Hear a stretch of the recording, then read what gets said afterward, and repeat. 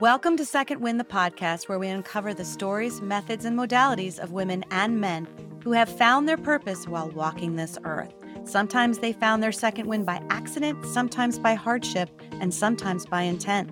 There is always something to learn from others, and really, isn't finding our own purpose what we are all looking for? I know I am, and that's why I'm hosting this very podcast. My name is Wendy Charles McGuire. Thank you for listening, and let's get to it. Hello, Second Wind, and welcome to another episode. And today I have David Stewart.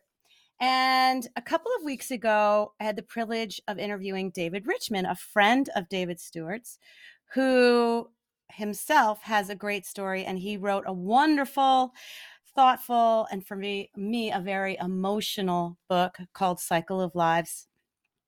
And what's so great about doing the podcast is you get these spin-offs from your guests of people they think would be great to be on your podcast. And that's how I met David Stewart. And David is the founder and the face of Ageist. He is an expert and a passionate champion of the emerging global over 50 lifestyle. And that's kind of what we're dialed into here on Second Wind, is figuring out what happens in the second half of life, that there is indeed life after 50. And actually, it could be even better than before 50. And Ageist itself shares the latest on exercise, sleep, food, longevity, travel, fashion. And it's like a movement. It's a marketing phenomenon. It's all these things. And there's also, David has spun off his own Super Age podcast, which I highly recommend you go listen to. It covers all kinds of subjects: sleep, brain health, blood pressure, fitness. So he dials into all that kind of stuff. Whereas here on Second Wind, we dabble in that, but we talk about more of emotional and people's stories about finding their second wind. So I love how we're connecting the two, and I'm super excited. I could talk to him forever. So welcome, David Stewart. I'm a little starstruck. Welcome, welcome. Thank you, Wendy. Good to be here. Thank you so much for doing this. And I'd love to start with maybe just a little brief history on who you are and how you got to this point where you said, I'm not aging, everyone. I feel the same, but everybody else is staying younger and I'm changing. Or something like that. Something like that. I think, I had a pretty good career as like the highest levels of professional photography for about 35 years. And I lived in New York, I lived in Paris, I worked all around the world. And what I noticed was that in the advertising I was doing, that I'm getting older, my friends are getting older, and the people I'm taking pictures of are staying the same age. Yeah. And that the communications that were targeted at people my age were really insulting. They felt that we were a problem in need of a solution. I didn't really feel like a problem. And you would just see this sort of communication as if there's something very wrong with us. We're incompetent. We need a bag of meds to leave the house. It was really infantilizing and insulting. So I started to investigate what was up with that, why that was. And we started Ageist about 7 years ago based on that.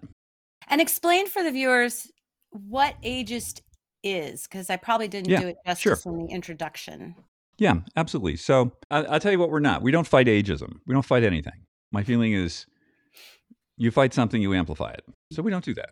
What we do is we tell stories, essentially, and we show how real people are living in an inspirational, aspirational, and attainable way. And we're fun. We're not called ageist for nothing. So people give me some grief about that word, and I said, well, I mean, biologist, chemist, sartorialist. So what's your problem with ageist? And they get all red in the face and whatever, but that's the point. So we show how, what we do is we expand people's imagination. Our goal, anyway, if we're successful, is that we expand people's imagination of what is possible at this age. And now it's on the menu for people. They can choose to live this way or not. I'm not telling anybody how to live their lives, but I'm saying if you want to live like this, it's possible. And I'll show you how to do it. So, along with sort of the main tentpole we do, which is a profile of someone we think is interesting for some reason, we tell their story. Well, we mostly let them tell their own story. Mm-hmm. And then we always have, as you pointed out, things that are important to people our age, which there's the, health and wellness stuff. We want to live longer. But there's also sort of the confusions about what do we wear? Yeah. How do we make friends? Sort of just this sort of confusions that come with being sort of vivid, vital, forward-leaning, and being this age, which is not what we expected. So that's what we do. Yeah. Yeah. And the podcast, how did that come about? Well, the podcast is somewhat different. So the podcast tends to be more sort of science, health, medical. We call it Super Age, and we sort of show how one can super age. And what I found happening was in the work with Ageist, I was in contact with, I became friendly with like the leading medical science longevity people in the world. And I thought, well, okay, well, let's, with the podcast, it's more about that. So it is, as you said, more about, how should I say, like sort of the mechanics of it. Like, Right. Okay, so this is how you eat. This is what blood pressure is about. This is brain health. I think this week we got Mike Roizen on. He's the head of wellness at the Cleveland Clinic. We have people who talk about science in a way that I hope is accessible to people and that they can apply it to their lives. Absolutely. What I thought was really interesting when I just happened to pop on and just randomly pick an episode, up came, and I forgot his name to have to look. He was talking about men and their kind of second wind. And you both got into this conversation about like going to the gym.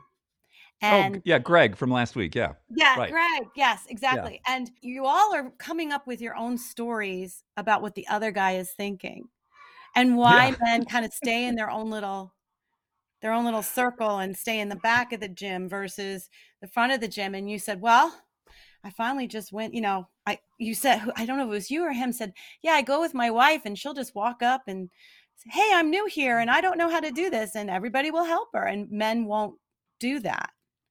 And I thought, oh, well, that adds a whole nother level and problem to the aging situation. If you're just going to stay here and branch out, and women, as you guys were pointing out, seem to be better at reaching out. Much better. But yeah, I mean, if you look at any metric you want to look at, the women are leading everything.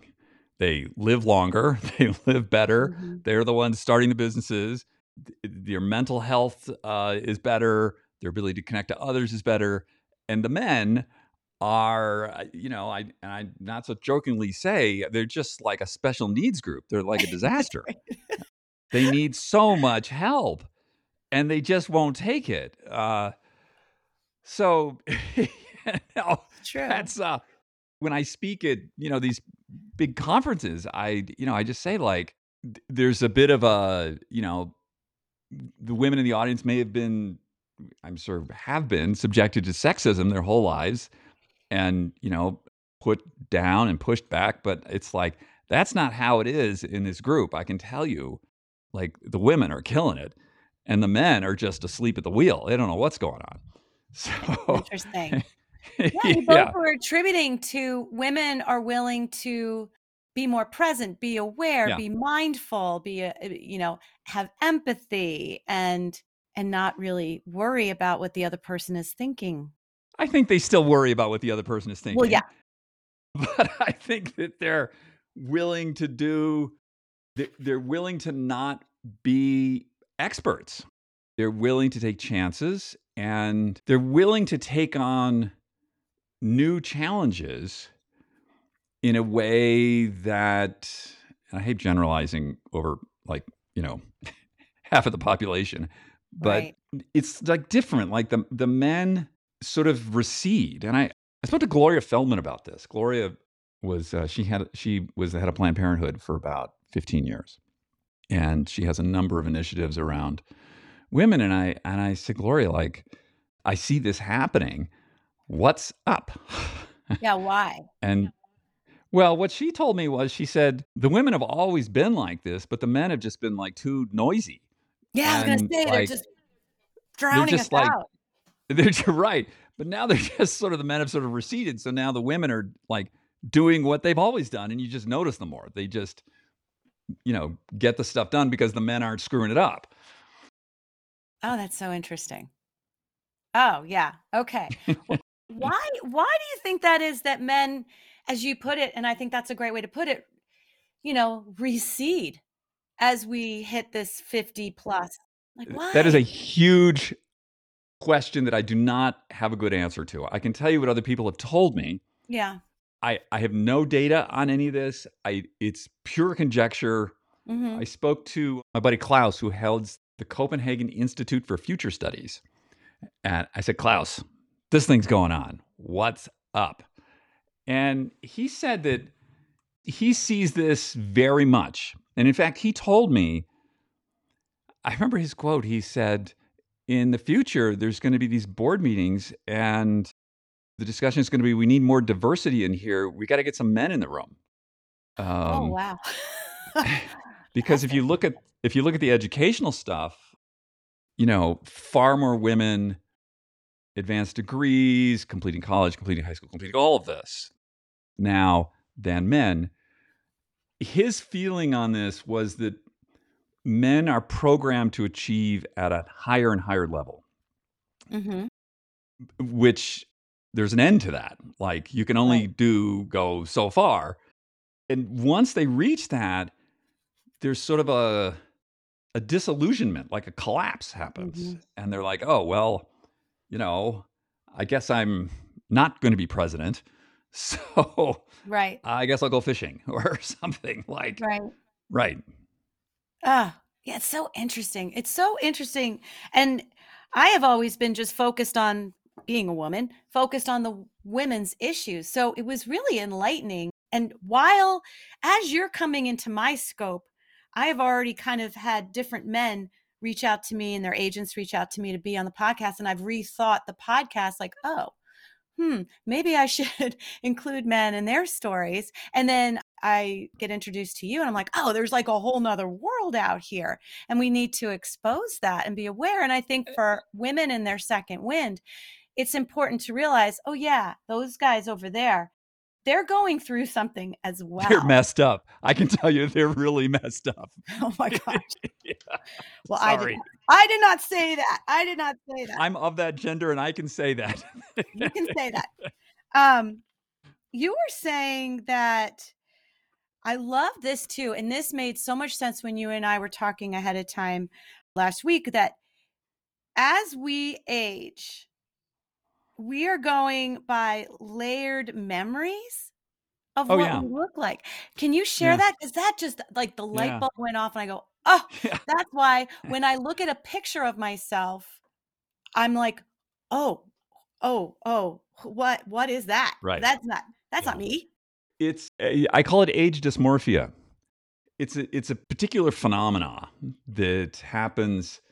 Like, you're never going to look in the mirror and you're going to see like a different gender or a different race, or it's like, that just doesn't happen, right? You're like, that's fixed, generally fixed.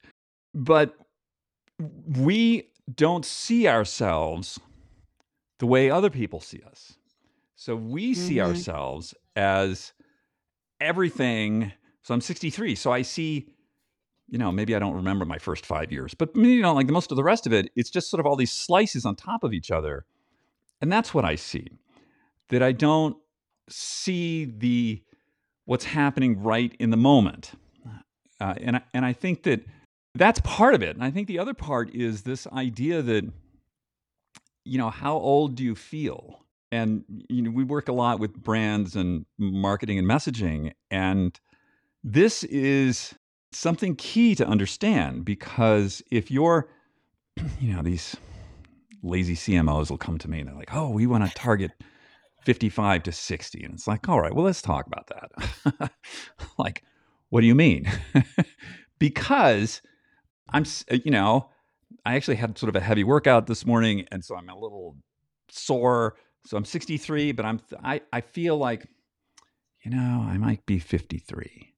But if I'm really well rested and you sort of release me into the gym, well, then I'm like 35. Right. I'm like 30.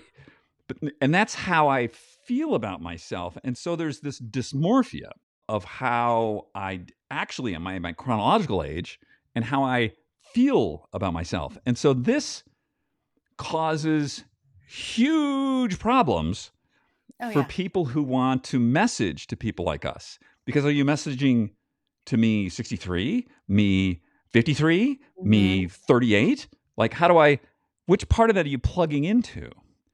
Yeah, that's really complex because, it's really complicated. Yeah. Yeah. So that's, I mean, there's a lot of people in this space and they make all this noise about, well, we need to be showing more people our age and how it really is. Well, okay.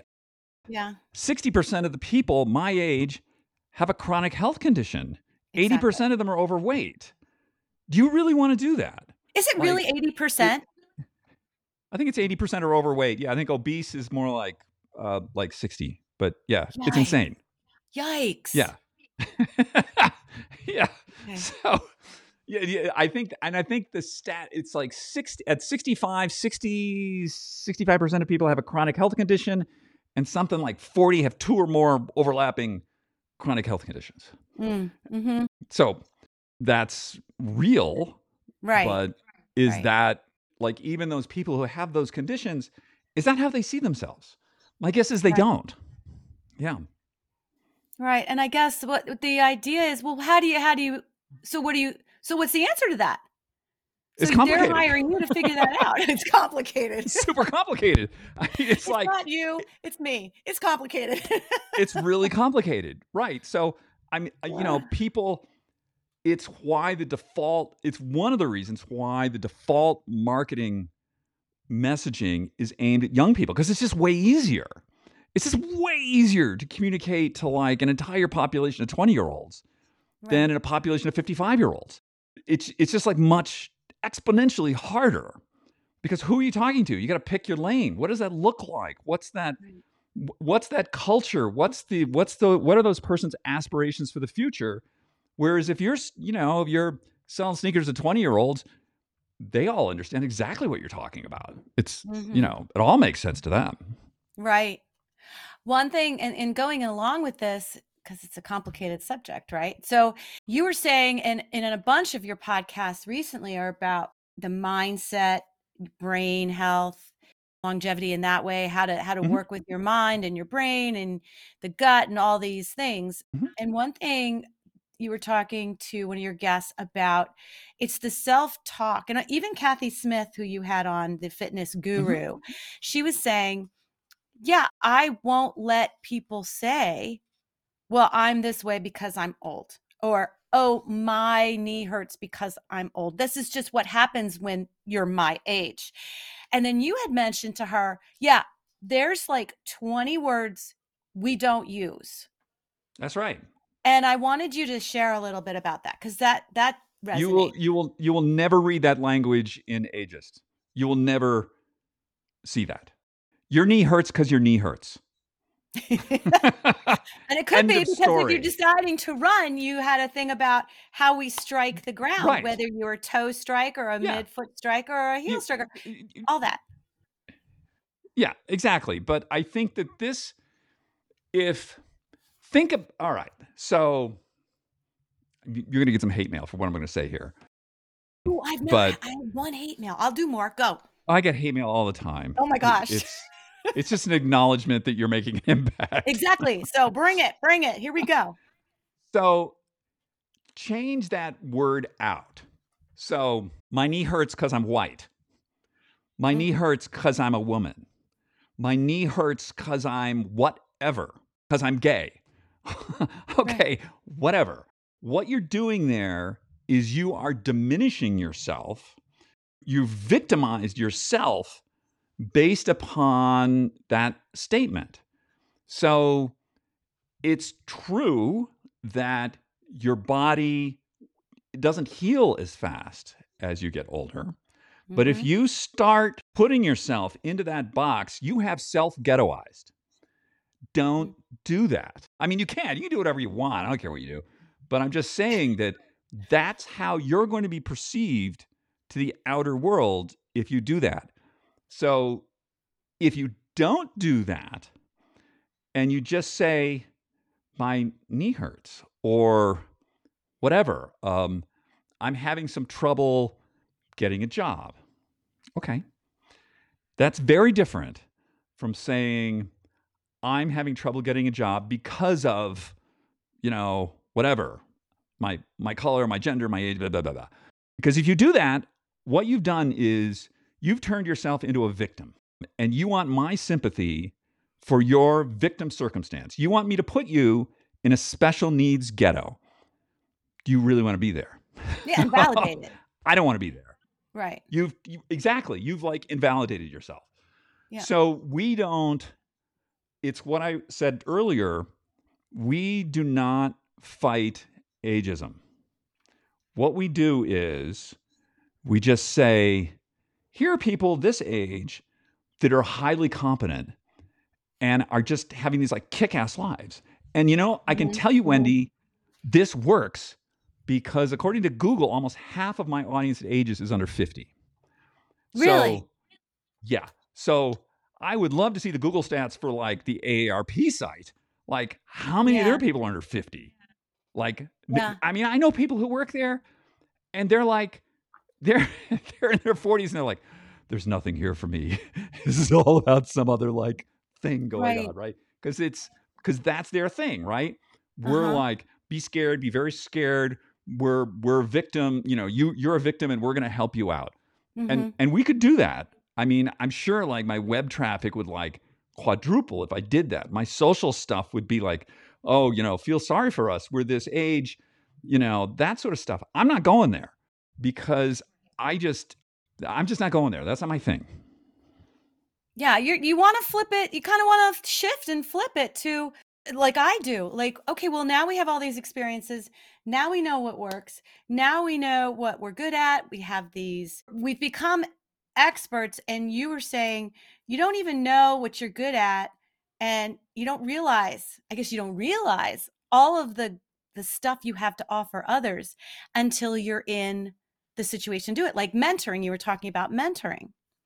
And and all of a sudden you're like sort of an expert on something and helping someone else solve something because of that. And we should really embrace that. And this is something we couldn't have done when we were 25, right? This is part of having the accumulated years. And what an honor that is, in my opinion.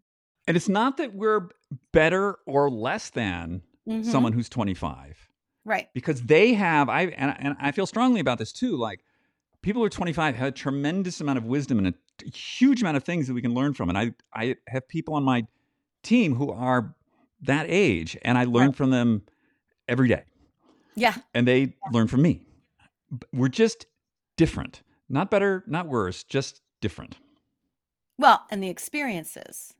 I mean, it's just like their book is only this thick so far. And ours is this thick. Yeah, well, it's one way to look at it. But the experiences are a plus and a minus. It's not always a good thing because if you're 25, you don't have a lot of experiences, so you're open to everything. Oh, you're not going to have that judgmental thing that says like, oh, well, I did that like 20 years ago and that didn't work out. I'm not going to do that again. Oh, that's a good point. You know what I mean? So there's that judgmentalism that we bring to the table that we have to push back against. That's the judgmentalism that like, how does the saying go? Contempt prior to investigation leads to ignorance. Yeah. So it's that like we're carrying that around. So we need to be careful of that.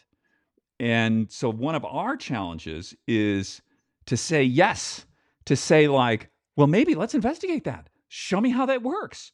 Like, oh, you want me to go like whatever with you, and there are going to be new people there. Yes, I'll do that. Rather than say, well, well, I remember, 15 or 25 years ago, I did something similar and I didn't like it, so I don't want to do that.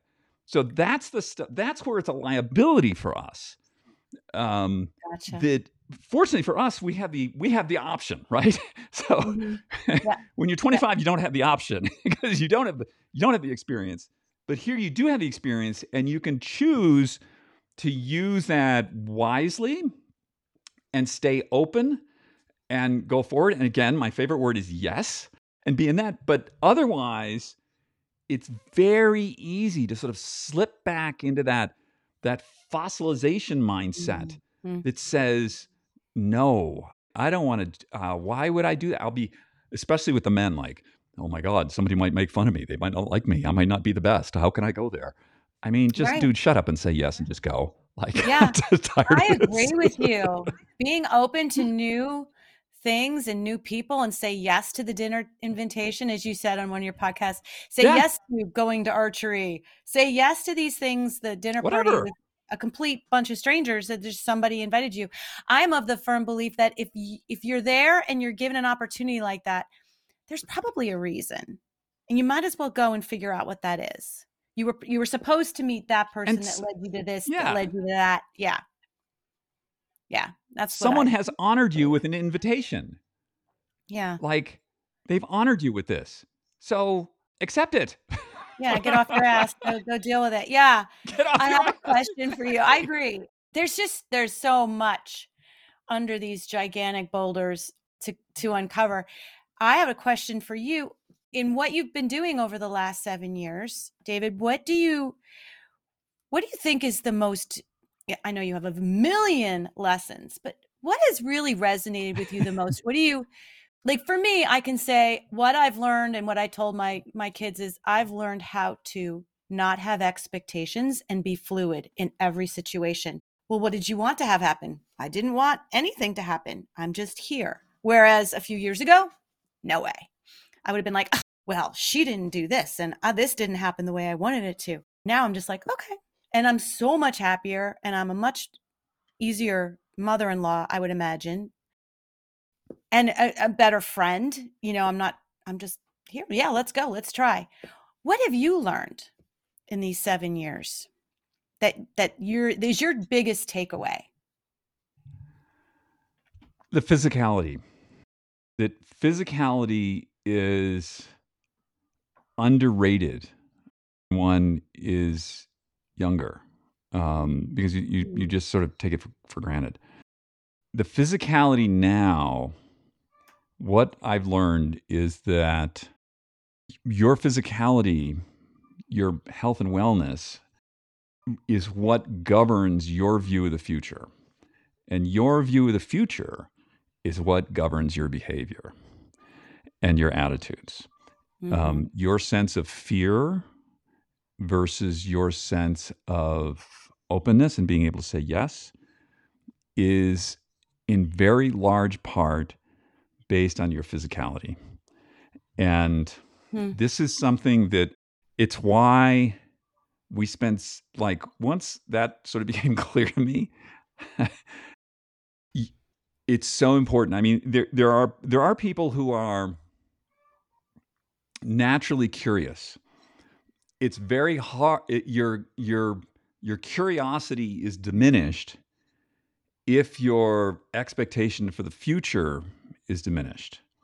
I mean, and there are, you see exceptional people who are not like that.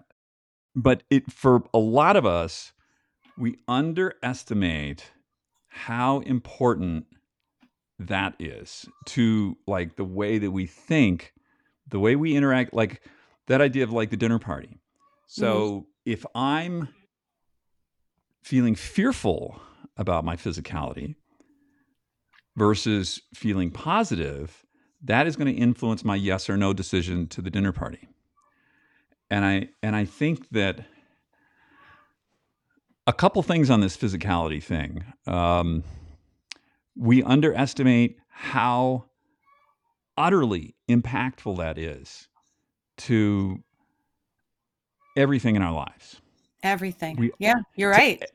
Everything. You're right. It's just this underlying current this sort of reptilian brain we have that is talking to us about, should we be scared, should we not? And I think the other part of this is we have been vastly undersold what we need to do to maintain that physicality. We don't all have to be doing what David Richmond does. He's cycling the 5,000 miles, the far end of the tail of something, right? But on the other hand, mall walking is, any activity is better than zero activity. I'm 100%. Doing something is better than nothing. But if you want to live a long time healthy, you need to understand that all of your capacities are diminishing with time. So your muscle mass, your aerobic capacity, like all these things. The higher baseline you're starting with these things, the less, the absolute less it'll be at 30 years from now. And also, you can have tremendous impact on these things at an age when people thought, that we've been told is impossible. But it's work. It's not this sort of silliness that you see out there in, my favorite boogeyman, the New York Times, about they'll come up with some study that says if you walk 10 minutes a day, you're going to live longer. Well, you're going to live longer than the person who walks 0 a day. But it's what do you want to do here? And that, I think, we've been undersold on. As we talked earlier, the bar keeps getting lowered because they're right. what they're doing is doing a composite of the population, which, as we said, 60% of people in our age group have a chronic health condition. So you're going to take a composite of those people. Well, that doesn't make any sense. Yeah, those are the people we're basing our exercise regime on. Is that what you're saying? Right. Okay. It's crazy. Yeah. So, a lot of this stuff, like these recommended, the RDA stuff, is based on the difference between life and death. Like, if you you only take this much, okay, this is maintenance to keep you alive. Right. So, right. It's the minimum. But you have to take care of yourself, and it's more of a project than perhaps you've been sold on. Exactly. I totally agree with you, and that's a really good way you put it, because we're told, now you can go for just a walk. You don't have to go for a walk sprint. But really, the sprint is where you're going to make the gains. Right? You don't go into the gym and just lift 20-pound dumbbells to do your curls. No. You might do that to warm up, but you're going to try to get to that point of exhaustion where last rep, so that you can make the gains. And we're told somewhere along the line, you don't have to do that anymore. You only had to do that when you were in your 20s. Because I worked in media for a long time, I can tell you how this works. In fact, I used to do a lot of work for the New York Times. I used to shoot covers for the New York Times Magazine. Right. And I can tell you how this world works. They do not want to scare readers, right? They don't want to alienate people. Okay. So how many people are they going to lose if they say, well, in actuality, you need to be doing, 4 hours of pretty serious aerobic. You need to be doing 3 hours of strength training. And it's got to be at a serious level. It's not these little stretchy bands. This is what you need to do.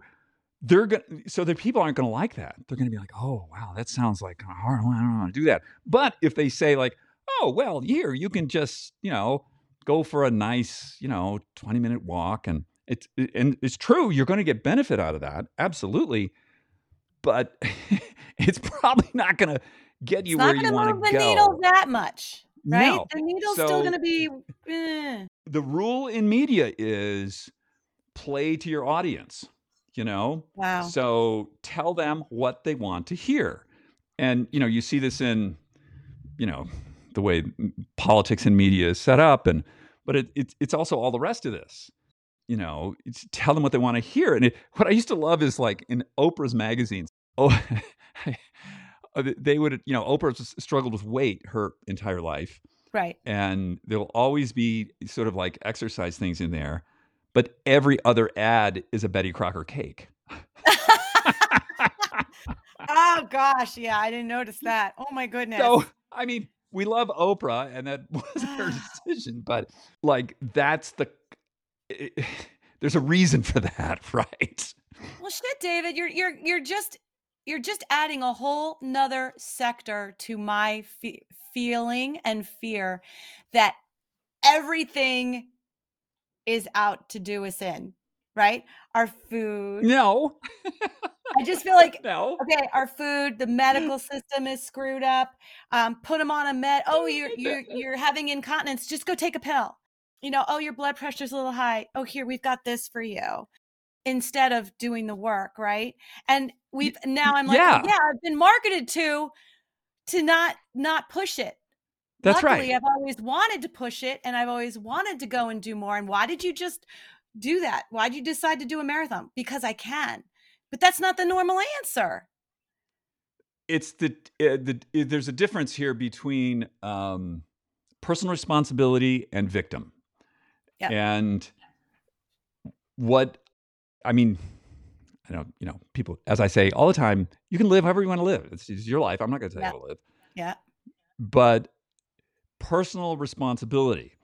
If you have high blood pressure, I can almost guarantee 95% of that is because of some choices you are choosing to make. And you can change those. Like, it's like, I can show you how to meditate in 5 minutes, and I can you'll be shocked what'll happen to your blood pressure if you want to do that. But that's requires more effort than swallowing a pill. And we all want the little blue, whatever the pill is, like, oh, give me the pill. And there's a place for medication. There's a place for these things. Absolutely. But first things first, let's talk about you and your behavior. And I'm not criticizing people. I'm just saying, like, hey, you just need to, you know how much money you make. You probably know the gas mileage of your car. All these other metrics. Let's get real about the metrics about you as a human. Let's talk about your sleep. Let's talk about your nutrition. Let's talk about your activity. Do you have some kind of program in place to distress things? What's your social life like? Like, let's talk about these things, because these are 100% in your control. Absolutely. No one forced you to put that Twinkie in your mouth. Like, you did that. You chose to do that. And you made a choice. You can also make a choice to put something else in your mouth. It's not a question of finances. It's not a question of any of this. It is a question of what's the outcome that you want. So here are the two things.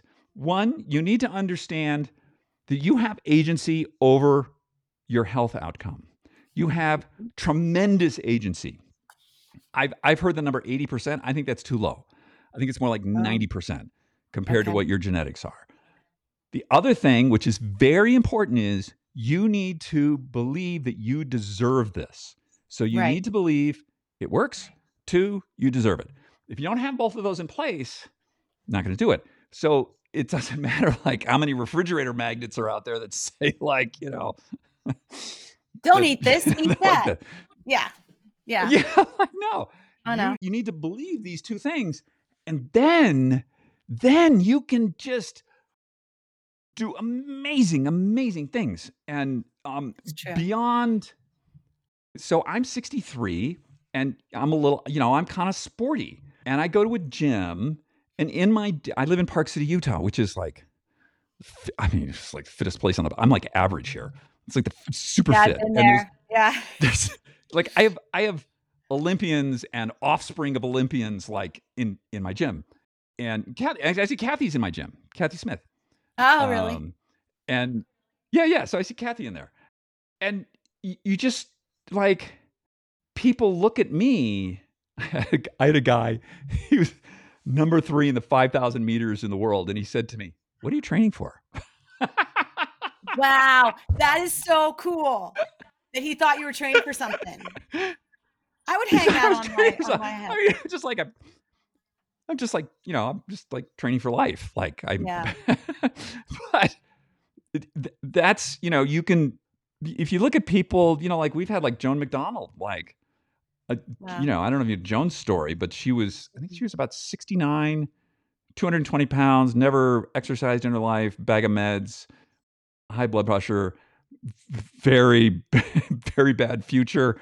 And her daughter was a trainer. And her daughter said, "Mom, I'm out.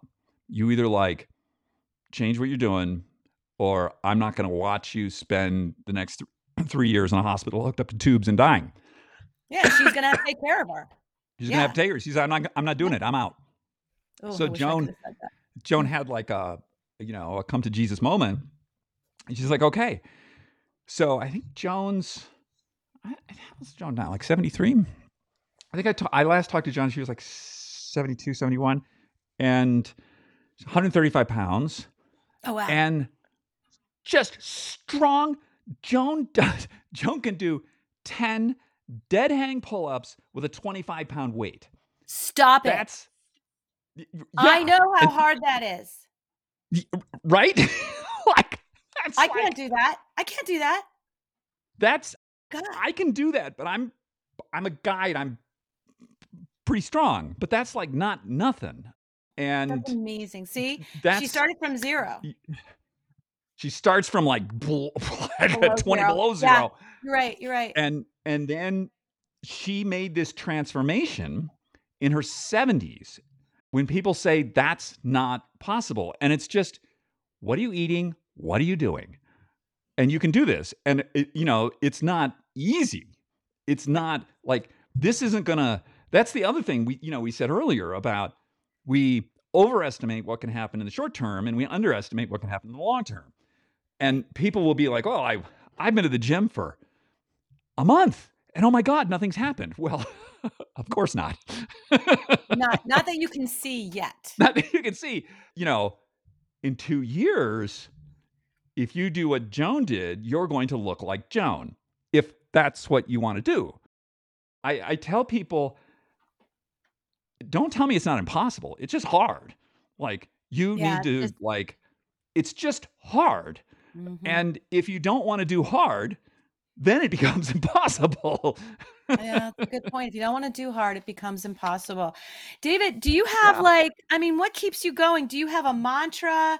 And now you have, like me, you've had all these amazing guests on. You've talked to all these amazing people. You do all these articles, you do all these blogs and write-ups and all these things. So you have a whole bunch of information, which I think is that's king, right? It's fabulous to have all this information. Out of all of that, is there something that you use daily that keeps you going? Because we all have those days, maybe we didn't sleep well, maybe we had the extra glass of wine at night and we knew it wasn't going to be good, but we did it anyway. Just something, or a lot of stress for some reason. Is there something that keeps you going when you just are like, ugh, not again? I'm married really well. It's the woman. It's the woman. You need other people in your life. And I've been with my wife like 18 years or something. And when I can just, she'll just know if I'm like I'm having a bad whatever. Yeah. And, it's good. We need other people in our lives. And fortunately, I have designed this life for myself where I have to profile someone every week and I have to interview another person every week for my podcast. So that's 2 a week. That's 100 a year. Yeah. 7 years, that's 700. A lot. Of people that are like in my orbit. So, and I have people who rely on me. I mean, not just the people in the business here, but there are tens of thousands of people out there who rely on me to be there in this way for them. And that's what drives us to do the best job that we can, is to best serve those people and to give them, like, I know there are things I could do that would increase traffic and clicks and all that. Mm. That would not best serve the people that I want to serve. So I don't do that. And you told me a lot of this stemmed from your desire to serve others. You just Yeah. saw the discrepancies, you saw the Yeah.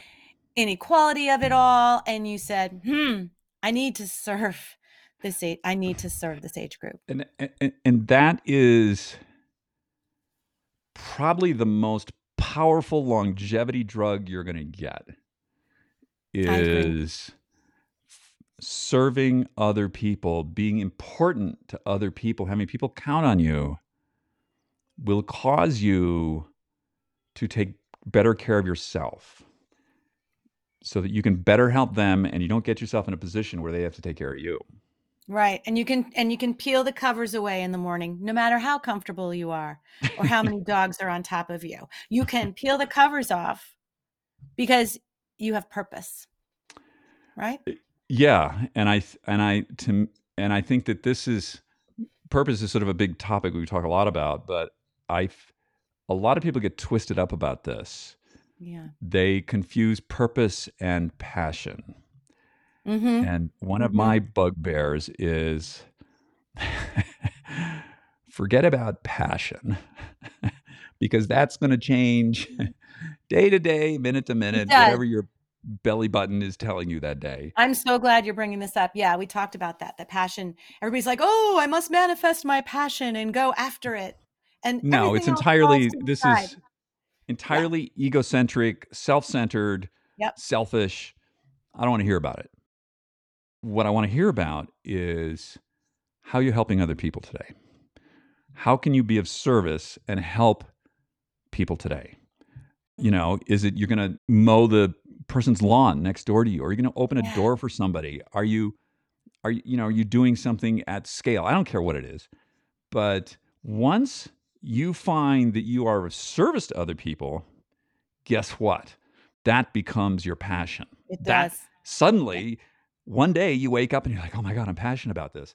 But that didn't come from like, reading some like, what color is my parachute book? No, it came because you took an action and you Yeah, it's helped all about somebody action. else, right? It's That's the action. name of the game. Yeah. Is you can think about all the nice things you want to do and all the places you want to go and all the people you want to meet and all the cool things you want to do for your health. If you don't put yourself in the gym, if you don't put yourself in the food bank to help serve, if you don't bring the clothes to the recycling or the Goodwill or whatever. And I think that there's sort of acts of service, kind of big S and small s. And small s counts. And what small s looks like is somebody you've never seen before in your life. You smile at them and you say, hey, I really like your shoes. Where'd you get those? Yeah. Boom. You made that person's day. Absolutely. Like, that was an act of service. You connected with this other person. And, you can do things at huge scale. But one of the ways you get there, if you're not sure about it, is to just start practicing that. Little s and big S. That's good. I like that.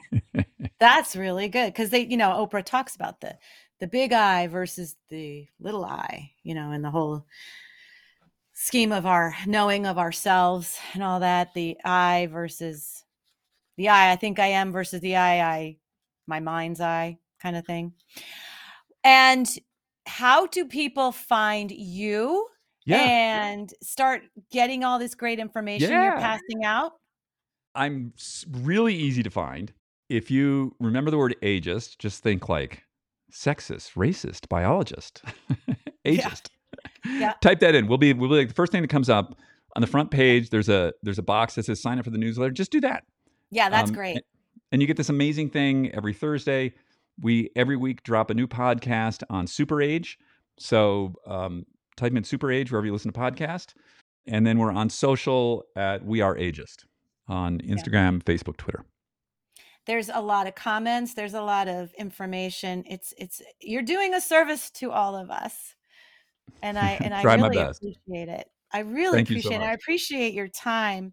Anything you want to leave the audience with? Like a takeaway that you would like people to leave with? Our greatest limitation is not capacity or resources. It is our imagination. If you expand your imagination of what you're capable of, you can do amazing things. Oh, that's good. Drop the mic. That's good stuff right there. I love it. And open up your mind, open up your world. I love it. Thank you so much, Mr. David Stewart, for being on Second Wind, the podcast today. It has been my pleasure. And until next time, breathe in your second wind. Thank you for listening today. I hope that something you heard made you smile, made you think, and made you feel. If these incredible stories empowered you, awakened you, or left you feeling inspired, make sure to share with a friend and write us a review on iTunes so we can continue to change lives through this content. Make sure you tag us while you're listening on our Facebook group, My Second Wind, or hit the link in the show notes to join the conversation. Until next time, go ahead and breathe in your second wind.